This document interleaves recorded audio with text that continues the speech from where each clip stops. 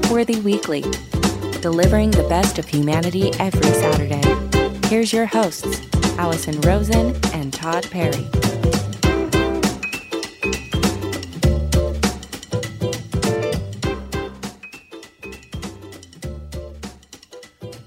Hello, everybody. This is the Upworthy Weekly podcast, and my name is Todd Perry, and I'm a staff writer here at Upworthy.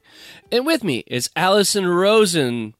You know her as the host of, obviously, Upworthy Weekly. And also, we want to let everybody know she has this other show called Allison Rosen is Your New Best Friend. Hello, Allison. Hello, Todd Perry. And hello, listeners. Yes. I'm thinking, because we're right after Thanksgiving that everybody's hearing this show. I think, like, in my head, obviously, as I always say to you, Allison, I say, I'm always thinking about you and your best interests, like, even during the week, whenever we're not recording. Yes. I feel you're like a little angel. You're my guardian angel. Thank you. I'm your Clarence. Yeah, but year round. Yeah, and so I think also, like, as an empath, I think about the listeners that are listening to the show and, like, what they're up to and what they're doing. And I think, oh, you know what they're probably doing right now is putting up Christmas lights. Right. So I'm just saying, right now, let's say you're on a ladder. Let's just say. Kind of high up on the ladder. Maybe you're a little nervous. That makes sense. Ladders can be dangerous. Yeah, and you said to yourself, I'm going to put on this show with Allison and Todd because they're mildly amusing. I'm not going to have like a belly laugh that's going to throw me off this ladder. You want to have a moderate chuckle. Yeah. Something measured. A safe, respectable tee-hee. Mm-hmm. Like, well, they don't curse on the show, so I'm not going to laugh that hard. Mm-hmm. So, I can put that on while I'm, hanging balancing. You're balancing, you got your arm, you got your stapler there, and you know what? Being on a ladder, it's less safe than flying. Don't worry. We're not going to be so entertaining that we entertain you to death. No. We're not Infinite Jest. We're moderately amusing. I was planning on being hilarious today, but and I feel like we should have ironed this out ahead of time. Because now all of my grade A material, going to have to put it aside, my topical grade A holiday material, and now I'm just going to have to be bland and boring like you. Oh, well, okay. Here's what I say then. Let's take the governors off the show. I don't even know what that means. Okay. Oh, no. Is this a sports term? Yeah. Like, if you drive a U-Haul and it doesn't go past 60. Mm-hmm. Those are governors? Because it's got a governor on it, so you don't go too fast. Right. So I'm just saying, if you are on a ladder right now, then just hold on tight. Maybe sit on your roof and have a beer and listen to the rest of the show before you come down. That is right. Yes. So on today's show, we're going to go over some of the most popular and engaging stories on Upworthy from the week of November 21st all the way to the 25th, and including now, Allison, this is what they call a tease in radio. All right, let's hear it. We're going to talk about. We're going to reveal the one artist that Weird Al wouldn't parody. And we've got the dead giveaways that someone just lost an argument, and how to raise, quote, good kids according to Harvard. I can't wait to find out all of these things that you've teased.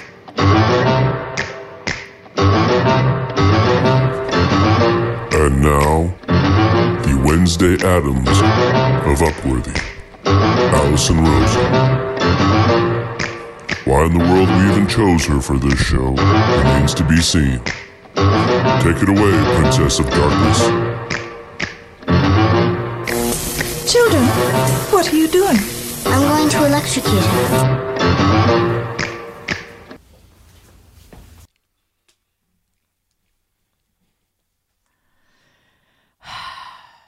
Thank you for that celebration of my talents once again. Anyway, Todd, this first story, I feel vindicated despite that incredibly insulting theme song, which get the sense is here to stay.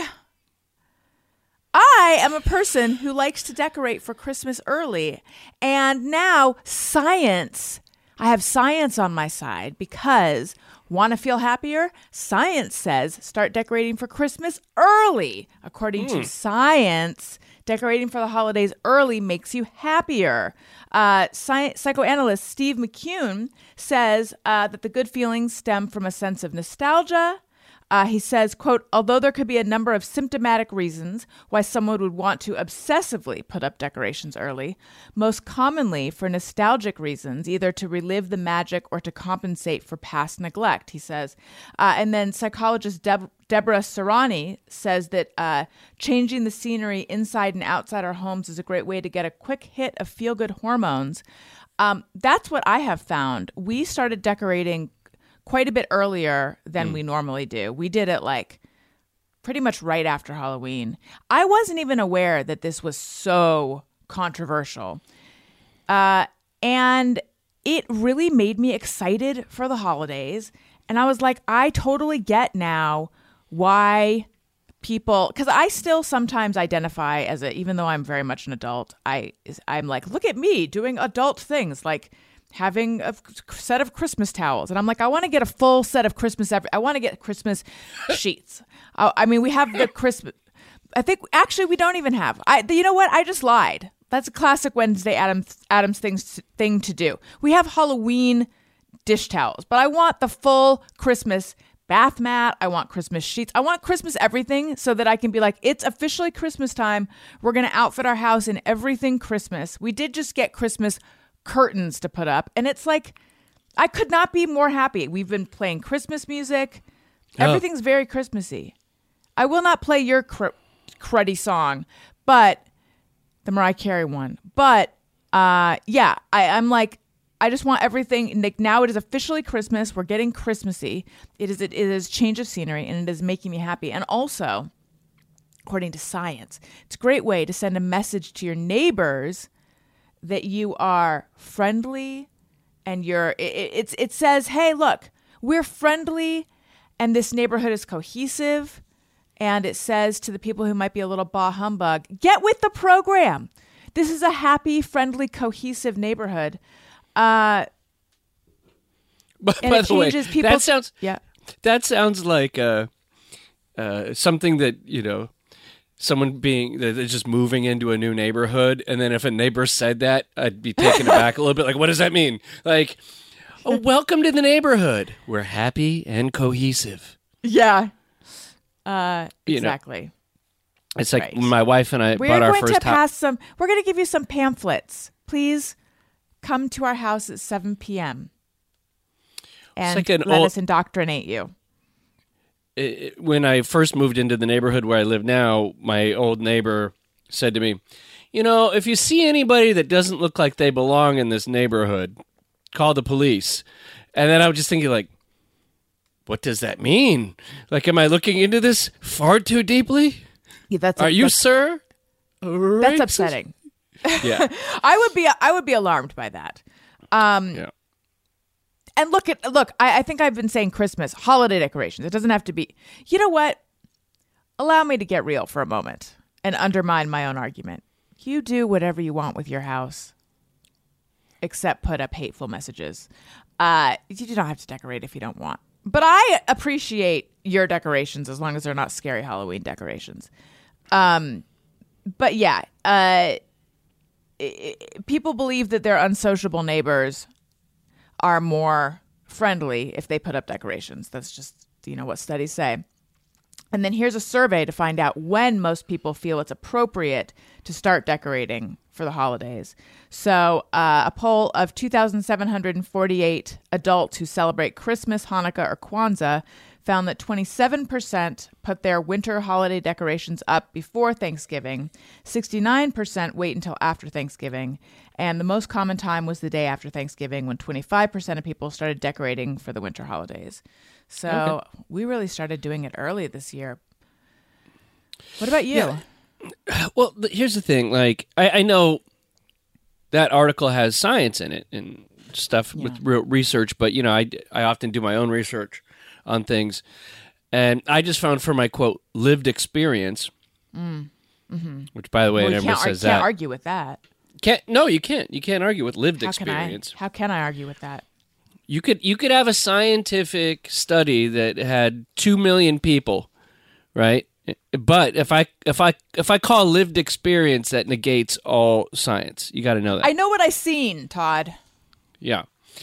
And I was just thinking, like, the idea of Christmas decorating fills me with dread, because just like I was speaking about before, that means that sometime this weekend, I'm going to be on a ladder, hanging Christmas lights, and I'm going to get kind of scared, and then my wife is going to get mad at me because she's going to be like, "You're not holding the lights right. You're going to break one," because we have this like sacred strand of lights that you can no longer find replacements for the lights anymore.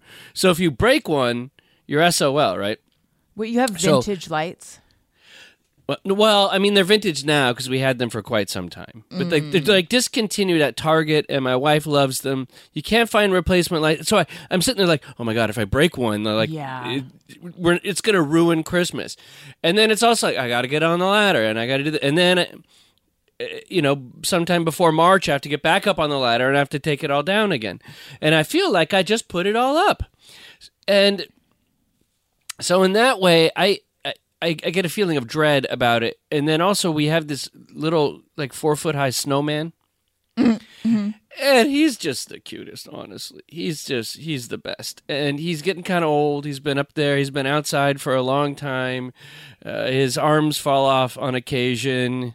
His carrot sticky orange nose is kind of a brownish color. But he's just lovely. He brightens my holidays. And then every time we bring him out, though, my wife goes, "Is it time?" Oh, no. You're going to euthanize the snowman? She wants to euthanize the snowman. I'm like, no, this is it. I love him. And he brings me joy. He sparks joy, my little snowman, my little cute little snowman. And my wife's like, I don't know. I think he's had a lot of great holidays. And then I get sad and have to fight her on it, Yeah. What is he made out of? Snow? I don't know. Some kind of like shredded PVC on top of wires. It's probably all cancerous. It's probably made of asbestos and. Yeah. Will you send me a picture of this sad snowman? Because I need to see him. I have a lot of questions. These lights, are they special and different than other lights you could get? I mean, look, we're having an issue with our tree lights as well. Daniel has removed himself from many a childcare duty to hunker down trying to fix the tree lights till finally he gave up. And I was like fine with that. He thought he was going to be disappointing me. And I was like, no, it's fine. They're incandescent. And he's like, next time we just get LED lights. The LED lights, though, they don't, like, sometimes they look too bright or too this or too that. But the lights that your wife is in love with, do they have a different look than other lights that are available currently? Yes, that's why you can't find any replacements to them. I wouldn't be able to describe it. It's got like a kind of a sheen to it that emits a very warm light. Yeah. It's not like the chilling LED lights that look like they're the light on your refrigerator. Parade. Yes. Yeah. I know. For Halloween, no. Oh, I forgot about this. This is why I'm enjoying the season, because we haven't yet put up our icicle lights that go around the house that are LED lights, and they're like a bluish silver LED that makes it so it looks like a perpetual dusk even when it's night. It gives it this like blue purple glow outside that is so otherworldly. I really don't like it. Daniel does like it. Daniel and the kids like it. I was kind of into that. I was like, nice. Well, you might like it. You can live here, but I don't. But I don't know. I think I said one thing sort of negative about it once, and then I've like reeled it back in. It's just the reason I don't like it is because it messes with my sense of. It always looks like it's like 6:30 p.m. even when it's nighttime, because it's the same light that you'd have as the sun is like, as it's like almost dark. It's very weird. I do not like it. Merry So Christmas. you got like, yeah, but yeah, it's like a perpetual dusk. Yes, exactly. It's confusing to my brain.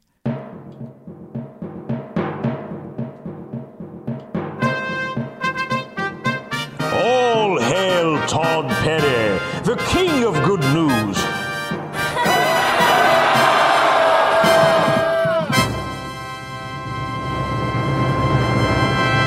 God save the king. Thank you, Steve. So right now, people are sharing the dead giveaways that someone just lost an argument. And I wrote about this earlier this week on Upworthy. It was like all these really kind of fun cues that people give when they've lost an argument. As people were sharing it on Reddit. And then I thought it would be a great thing to discuss on this show because, as we know, Allison, when she's not, judging Christmas decorations, she loves taking time on Twitter to sit and argue with people. Now she's on Mastodon, so she can argue also on that platform with people. I'm also on Hive now. It's like everyone, not everyone, but some of us went to Mastodon, and now people are on Hive. And the whole thing was I was going to try to leave social media or spend less time on it, and now I'm like more on it. What is happening? But you were saying. Yes. And so, yeah, I was just like, oh, these are some great tips. So then Allison knows when she can, back off the Feel argument. victorious. Yeah, and you can do your little victory lap. Exactly. Also, for a little bit of commentary, I'm gonna go out there and make a prediction. Ooh. And this is recorded. You got this? You ready? I will in a moment. Yeah. All of this crazy hysteria over Elon Musk taking over Twitter and I'm leaving Twitter. Oh my God, Twitter's going to be ruined. In 6 months, everything will be completely the same as it always was. And it was all this hysteria is going to mean absolutely nothing. Just like, remember net neutrality?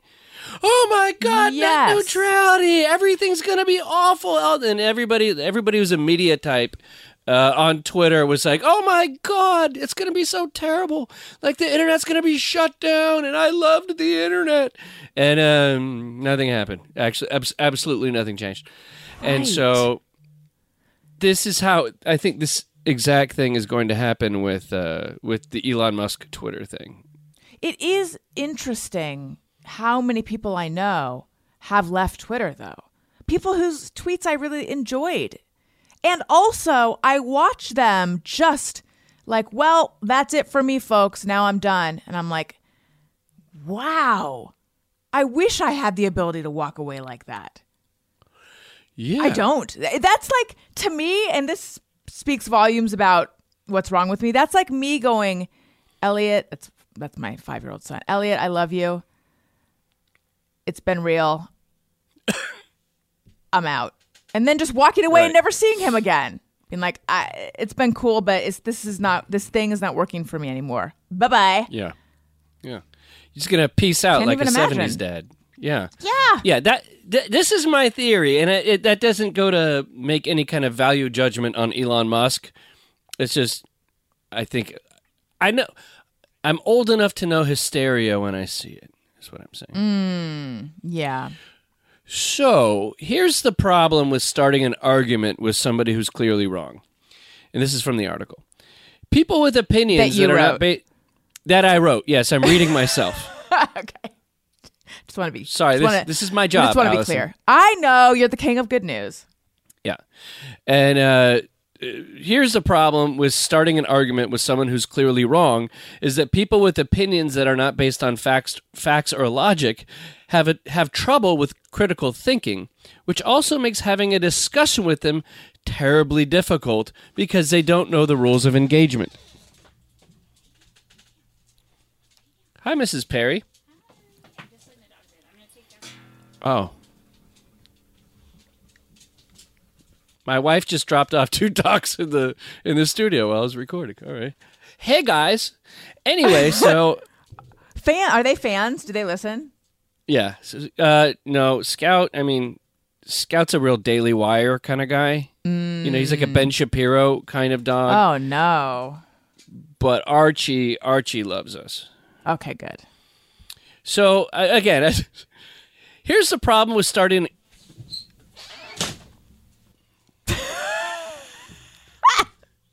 Please keep this in. She just comes in, drops it, leaves the door open. So you hear, like, there's an airplane flying over. So they'll be like, you know... She doesn't listen, so she doesn't know what we're doing. Clearly. But Clearly. It's gonna drop off a jackal in the room while you're recording audio here. I know. Do you mind if I vacuum? Right? No, that's exactly. Okay. Let me reset. Here's the problem. My kazoo right now. Right. Here, I've got my bass tuba. Bump, bump, bump, bump, bump, bump, bump. Yeah, I'm just going to come in here and put in my boombox and start playing a Jenny Lewis CD. Here's the problem with starting an argument with someone who's clearly wrong. People with opinions that are not based on facts or logic have trouble with critical thinking, which also makes having a discussion with them terribly tricky because they don't know the rules of engagement. Agreed. Yeah.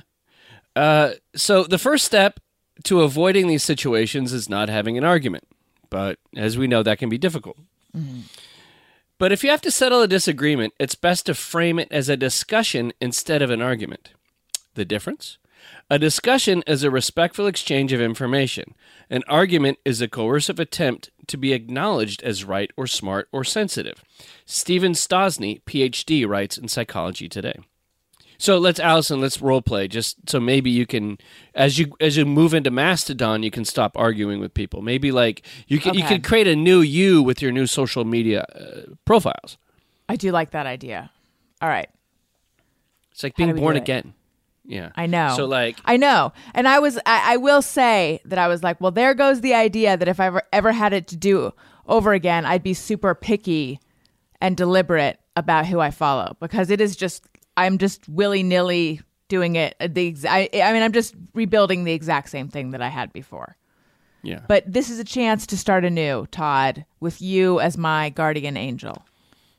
So, like, let's say you're on Mastodon, you think you're having a good day, and then someone says, "Hey, Allison, all vaccines have microchips in them put in by Bill Gates." Right. And then I would want to say something like insulting, but I shouldn't. Instead, I should say something like, should I say, like, what makes you think that? Do your research, Allison. Is that good? See, now I just want to block this person. I do not feel that we have... I'm exhausted. Well, I've won. This person just yelled at me. That's good. See, you got it right. So number 12 on this list was actually do your research. The moment somebody just blurts out do your research, it usually means they've lost the argument. Yeah, because they're not engaging with you anymore. That's right. Another one is a personal... I hate that person, by the way. Yeah. I just personally insulted them. Yeah. A personal insult, yeah, as you comment on the person and not the topic. The next one is, this is a pretty good one. You've won the argument when someone says, "Oh, I don't even care." Also, when it's someone who started the argument. Yes. Right. The people do that on Twitter all the time. Why is it so important to you? It's like, you came after me. Oh. Right. Man. Yeah. This is feelings. This is the one that kills me. And this has been like the arguing tactic of the last 6-7 years. And that's bringing up an entirely different topic. Whataboutism. Yes. So, oh boy. Right, like what about Chicago? Yeah. What about Bill Clinton? Mm-hmm. You know. So now do blah blah blah. They do that. Yeah, There's a lot of that. Like now do blah blah blah. It's like, well, we're okay. even if I was to concede part of your point, we're not talking about that right now. Right. And just because one person does something wrong and somebody else did something wrong doesn't mean that first person is not right because somebody else did something wrong. So these are some good techniques, everybody out there, to point out, to know that you can then take the victory lap, or you could just say, oh, guess what? I just won the argument. And they go, how do you know? And then you just point them to this episode of this podcast and just link them and go, 27 minutes in. You know what this brought up for me, to get highly personal for a moment. My mom, when we were arguing when I was a teenager, she would go, well, you're a brilliant debater, Allison. And I was like, that is a sign that she felt like she was losing. But that is actually, and I don't think she listens to this podcast. If she does, Mom, I'm on to you now that I'm an adult. That is actually a very manipulative tactic. To say like, oh, well, you're a brilliant debater. Like, no, I was actually making a point. You're the one who is accusing me of like using a debate tactic. I'm not using a debate tactic. I'm making a decent point. Right. I'm making a good argument. Like, that wouldn't stand in the court of law. No. Or aren't you a great debater, Johnny Cochran? You know? Right. It's also condescending. Oh, look at you, Miss Little Debater. Yeah. Yeah. Right. Yeah. It always frustrated me because it's like, I'm not just trying to score points. I actually feel what I'm talking about. Yeah. That's why this was actually like, I found this thinking about it was like, I was getting triggered thinking about it. I can't wait till I get older and then my son tries to, tell me what's up. Yeah. And the funny thing is, like, times will change. In 30 years, not 30 years, I don't know, 15 years, the world will be a different place, and we will be old-fashioned people. As much as we don't want to admit we'll be old-fashioned people, and we might have some old-fashioned views at that point, just because we haven't evolved or whatever, the world changes, or these Gen Zers twisting and doing the mashed potato or trying to ruin everything. And we probably will, and then our kid will have to, like, explain it to us, and then we'll be like, oh my God, and you'll have that moment. I was actually imagining what that is going to feel like, what that's going to feel like when my kid is like rolling their eyes and wanting to negate my entire lived experience over like some term I use that they deem not correct anymore. Like, you just don't get it, Mom. Because that's going to happen. Oh, yeah. We have hours and hours of recordings of you using this term or having like, I've listened to podcasts I've done 10 years ago and there'll be jokes and then I'm like, oh yeah, I know, hope no one finds that, that didn't age well. Upworthy Weekly. Harvard psychologists have been studying what it takes to raise quote unquote good kids, and here are 6 tips. 1, hang out with your kids. It's setting the bar pretty high, Todd. So more than anything, I will say I have with my son what we call Daddy Declan Day. Oh. When maybe my wife's like going, I don't know, wine tasting or whatever she does. She's going to go. She's taking a day to just drop off dogs in random studios around the.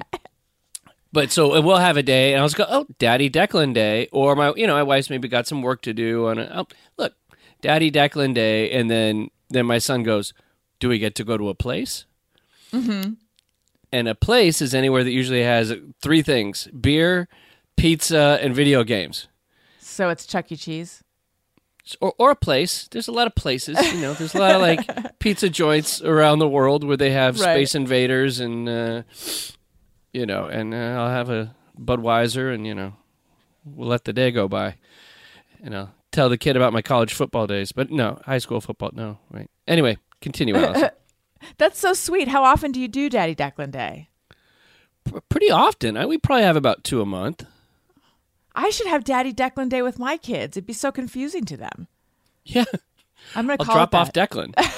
And they go, whenever we see him, like, Mommy drinks beer and eats pizza, Yeah. My dad and I, when I was little, used to have what we called Business Day. And it was when my mom would catch up on business, like paperwork and things like that. And then my dad and I would have business day, and he would take me out and we would go to lunch, and then we would go to the toy store and he'd like buy me a toy, and then we'd go to a playground or something. And those were really good memories. Okay. So yeah, hang out with your kids. And I think it was every Wednesday, because I think he had Wednesday, like the first part of Wednesday off. Or maybe he had all of Wednesday off.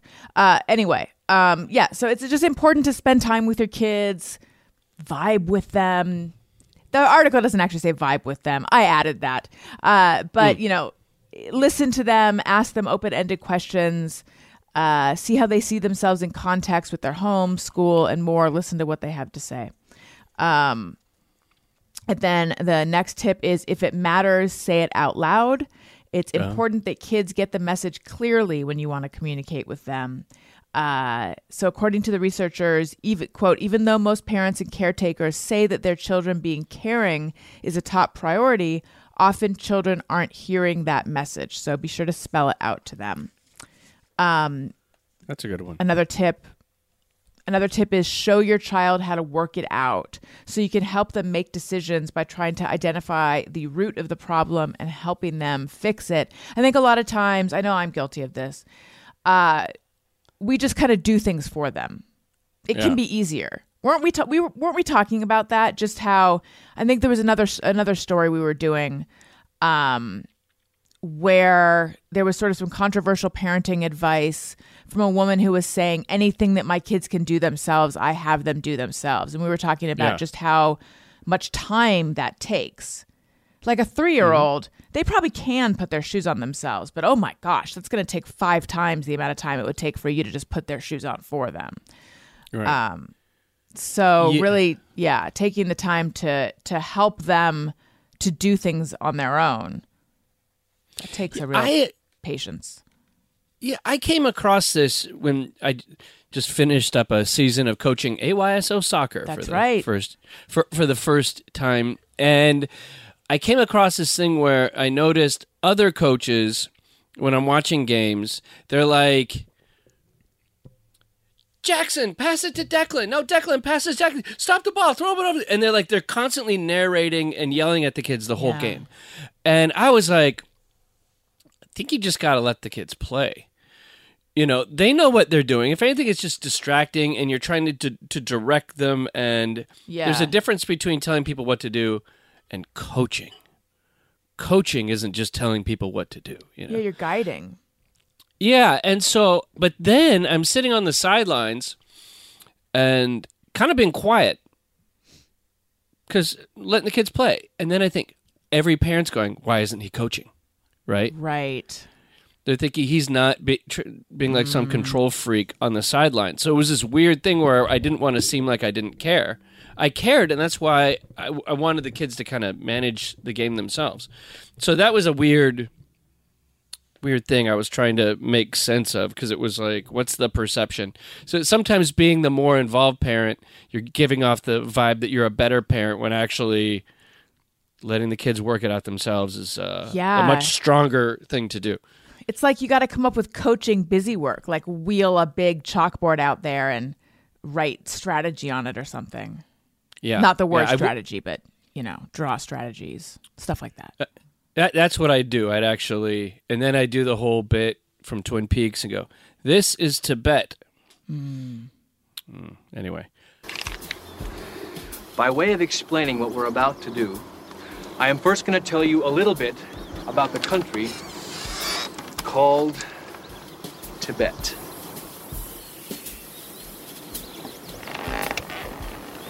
An extremely spiritual country. For centuries, the leader of Tibet has been known as the Dalai Lama.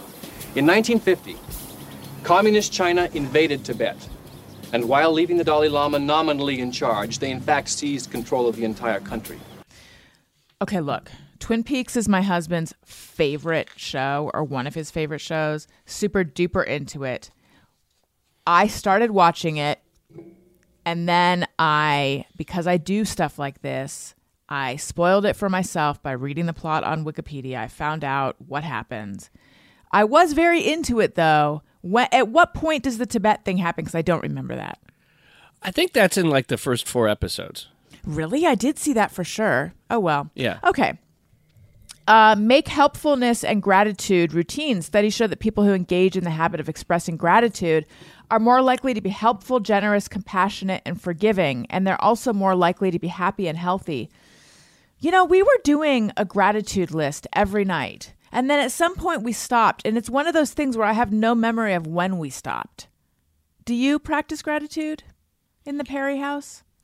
I try to, like when I'm putting the kid to bed, but really, reading this, I know that we should do it way more and make it a habit. Because I've found that personally, as I've tried to become more grateful for everything, it's made me a lot happier.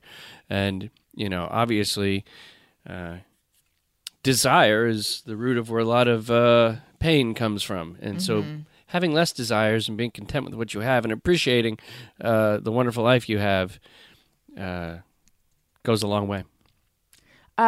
Researchers say parents shouldn't praise kids for every kind act and should reward good behavior only sparingly. That's quote unquote good behavior only sparingly. Researchers recommend parents, quote, only praise uncommon acts of kindness. That's going to be difficult for me. I'm like a praise machine. Well, that's good. I guess if that's your problem, that's a good problem to have. Yeah. I heard that was the name of your gospel album too, was Praise Allison Machine. Rosen Praise Machine. Praise Machine, yeah. Yeah, it was like goth gospel. Ooh, does that exist? Ooh. I guess Evanescence is like goth looking Christian music. Oh, are they Christian music? Well, now I'm pretty sure. Now I might be wrong, but now I'm pretty sure. Is there goth gospel? A question to think about over the holidays. I mean, really, what's so wrong with is an excessive amount of praise? I guess if you're praising them all the time, then it doesn't really have much effect. I don't know. Right, and he also might make a kid that's a total egomaniac who thinks they're the bee's knees, you know? Yeah, I guess. And then lastly, this is second to lastly, check your child's destructive emotions. The ability to care for others is overwhelmed by anger, shame, envy, or other negative feelings. It's important to help kids navigate through their negative emotions and help them remain focused on being caring individuals. That's for sure. And kids do have big emotions. Yeah. You know, so I don't even think that a child exists out there that doesn't have all of those emotions. And I would, if a child doesn't have a lot of big negative emotions, I would wonder like what's going on that they're not having them. That's my own that's my own take on that. But you know, so yeah, you gotta help guide them through that. I guess the key is knowing when to intervene versus just letting them have that emotion. You know, like sometimes it's like you kind of always let them have it. Yeah, I don't know. Right, that's a tough one. That's a tough one. I think you always let them have the emotion, but you don't let them hurt someone else. I say as someone who has two boys who I find I don't want like one of them to hurt the other one, but I want to acknowledge what they're feeling. You know. Well, sometimes like my kid will have a big feeling. It'll go on far too long. I see. And go through too many permutations of I just want to live or whatever. Like he starts getting grandiose, and it's like, okay, now we're gonna have to step in and start punishing for the big feeling. Like now it's time. We're past the healthy point here. You know. What do you do with that?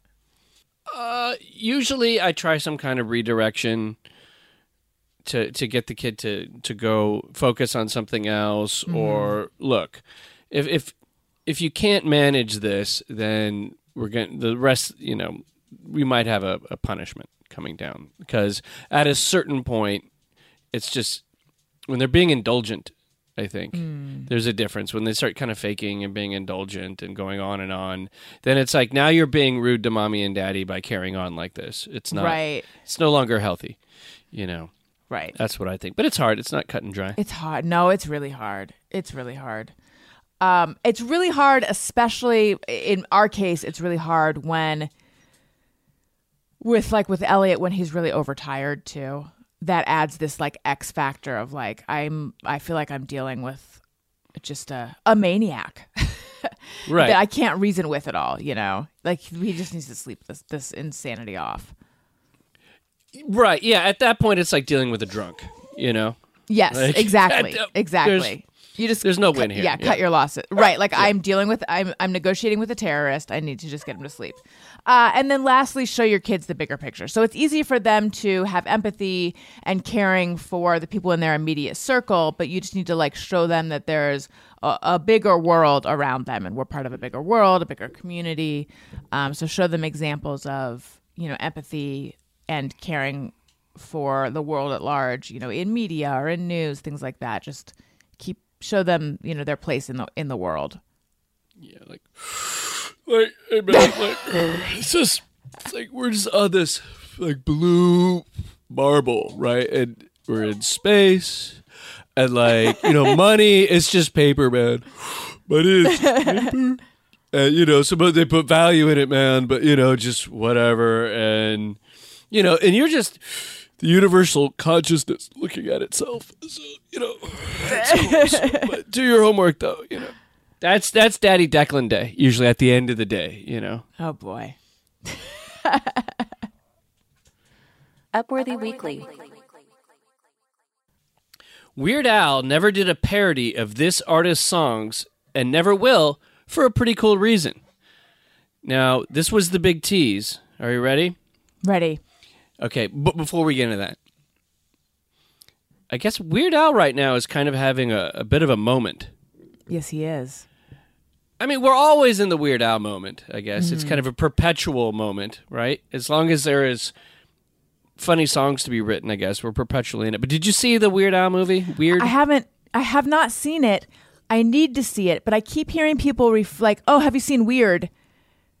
And I think they're saying, did you see Weird Al? Because are you aware that some people call him weird? Maybe this is covered in the documentary. I actually, not to brag, but I know people who know him. I don't know if they're like good friends with him, but they know him. They sometimes, I don't know, they like appear with him, or I don't know. Like I do not personally know him, but I know people who know him, and I feel like they might refer to him as weird. Really? Or they think it's funny to refer to him as weird, like as if his name is weird. So I keep hearing people say, did you see Weird? And I think that they're referring to the man, but they're talking about the documentary. This whole story really went nowhere. I'm sorry. And it sounds like I was just bragging, and I really wasn't trying to brag. I haven't seen it, and I heard it's good. I just wanted a great Weird Al story. Like, did you know Weird Al, like, really into guns? Or just something you wouldn't think Weird Al is. Like, Weird Al. I heard 20 AR-15s in the back of his tour bus. Like, unfortunately, all I know... So I believe Tony Thaxton, producer on Allison Rosen's New Best Friend, Paul F. Tompkins, who's been a guest.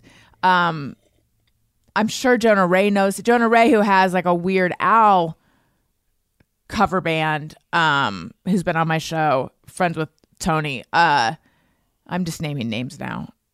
He's just supposed to be like a super great guy who loves guns. all right. He's just a super great gun nut. Yeah, so I was just thinking about that. I saw the movie, and it's one of those movies where it's like, after about 45 minutes, it's like, all right, I'm good. But really, there was a very, very funny scene by a pool with a bunch of like celebrities like making cameos, where Jack Black plays Wolfman Jack, the famed DJ, and that is like one of the most brilliant things. Like, so it's definitely worth watching, but it kind of outstays its welcome at a certain point. Evan Rachel Wood's really good, but like the last half hour, I was like, okay, we'll wrap it up. Got it. But, yeah. So anyway, let's see here. Okay, here is the one person that Al many times tried to do a parody of, but it could never make it happen. Everybody sees Weird Al as a rite of passage if you will do their song and make it your own. Has there ever been anyone who said no? It's very rare. Most artists look at it as, like you said, a rite of passage. It's like they've reached a certain plateau in their career. Like you've got your Grammy and you got your gold album. Like, where's the Weird Al parody? It was like, you need the whole trifecta. The one person... Yeah, add that to the EGOT. Yeah. The WeGot is the WeGot. Yes. Boom. Boom. Yes. WeGot. We just came up with it, and I'm never looking back. We got the beat. Yeah. We got it. But yeah, the one person that consistently said no was Prince. He just was very protective of his music, and I can understand that. But it was a bummer for me because I had a lot of what I thought were pretty good ideas, and he never was into it. And people were like, "Well, you could probably ask his estate now." And I don't want to do that because I've always respected the artist's wishes, and Prince made his wishes pretty clear. So I still respect that. If you could cover a Prince song, like if say he. Like what was your vision or audible vision? Gosh. There are several. There was one for When Doves Cry.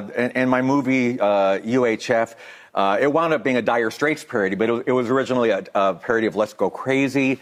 I had a parody of 1999 where it was about some Mr. Popeil kind of guy selling things on TV for only $19.99, that kind of thing. So I had several ideas, but it didn't pan out. Okay, so it was Prince, and that's cool that he's the kind of guy that's like, even though Prince is dead, I'm not going to come out with my great, Purple Rain parody. Right. Or, very respectful. Yeah, and even though I would feel that Prince would have a sense of humor about that kind of thing, because Prince is one of those guys that was like, could be hilarious in the right context, Like he was on Arsenio Hall, I think, kind of when they brought back the Arsenio Hall show, and it was just him and Arsenio Hall for an hour, and he was hilarious. It was fantastic. But so I had to do a little look up on Weird Al, because I always had the question, like, does he get permission to do his parodies? And I found out at Weird Al's website they have a great FAQ where it says, Al does get permission from the original writers of the songs that he parodies. While the law supports his ability to parody without permission, he feels it's important to maintain the relationships that he's built with artists and writers over the years. Plus, Al wants to make sure that he gets his songwriter credit as a writer of new lyrics, as well as his rights and his royalties. That's nice. So that's it. That's interesting. So, we could sit and do a parody song right now and we wouldn't have to worry about, Spotify shutting our show down, right? So, or we could put out albums. Like you could be Weird Allison Rosen and, and you could do your Like a Surgeon or make fun of whatever pop hit is happening now. Mm-hmm. Right. Cause I guess it's fair use. Yeah. Is how it's protected. And then I was thinking if you're Weird Al, it's got to be hard these days to do a parody song because every song's just ibba, wada, ida, hey, nabba, wada, hey, wada, huh, hit, wada, what? That's right. I sound like a 45-year-old white guy doing that, but really, there's kind of I feel like the pop sound has been narrowed down a bit of recent. Yeah, you do sound old. Thank you. I'm just being honest. Okay. Upworthyweekly.com. Does Todd sound old, or does every song on the radio now go, "Hudda, wudda, hey"? So this crazy rap music people are doing. No, but even R&B sounds like everything, rock music sounds like that now. Or just to my ears, I don't know. But so then I was thinking about Weird Al a lot today. And then I realized, there's kind of a Weird Al for every generation. Right? Everybody from the age of 8 to 11 goes through their Weird Al phase, right? And then to me, I was into him through Eat It, through Smells Like Nirvana, and then I grew up and, stopped buying every Weird Al tape that came out. But so I was I'm sure there's a ton of Weird Al hits that I don't even know about just because it's not on my radar, you know? So, okay, Allison, I found the top 5 most popular Weird Al songs on Spotify. Ooh, amazing. Can you guess what they are? Can you just throw out some names. What do you think? So I also have fallen off on my Weird Al knowledge, but I'm going to get, oh gosh. Like, okay, I'm going to guess Eat It. Top 5. You got to guess what's in the top 5. Okay, Eat It is number 5. Okay.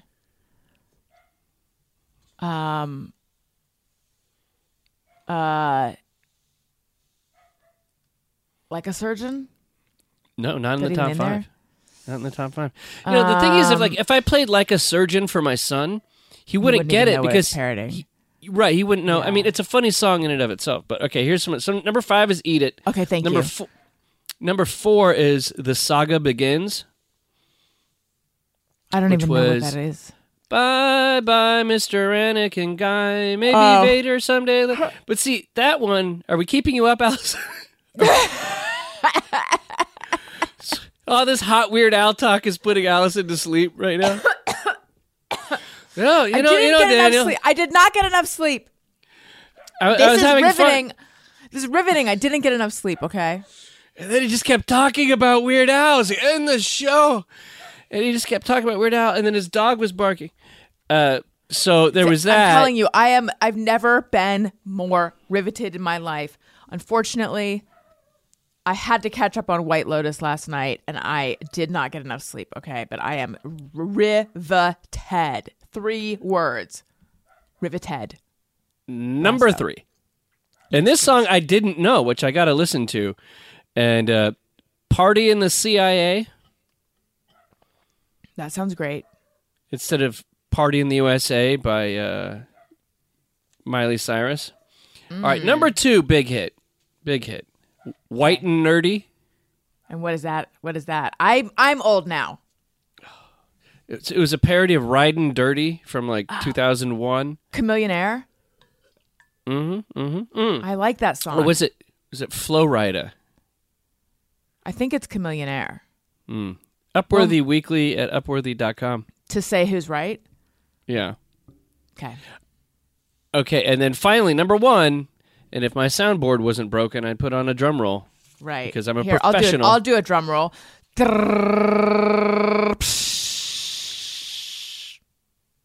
Amish Paradise. Yes. That is a good one. But yeah, it's funny. There's an Al for every age group. And now the thing is, I'm like, are these numbers weighted because Spotify came out, the songs that were less popular don't have the time. I don't know. Except I get weird about this stuff. Eat It's an old one. Yeah. It was like I was thinking like I was throwing the Beatles on Spotify the other day and okay, what's the most popular Beatles song on Spotify, Allison? Let It Be? Here Comes the Sun. So actually, really? George Harrison has the most popular Beatles tune on Spotify.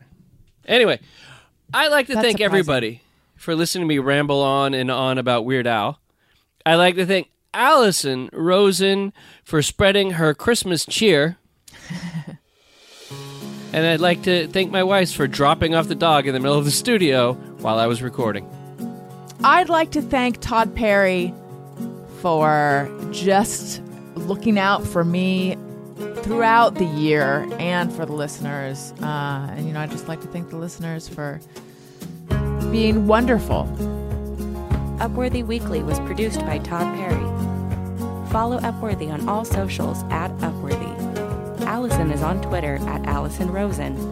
And Todd at Todd A. Perry. That's Todd with 1 D. Questions, comments, or to tell us about your amazing week, email us at upworthyweekly@upworthy.com. I'm Marley Balin. Have a great week.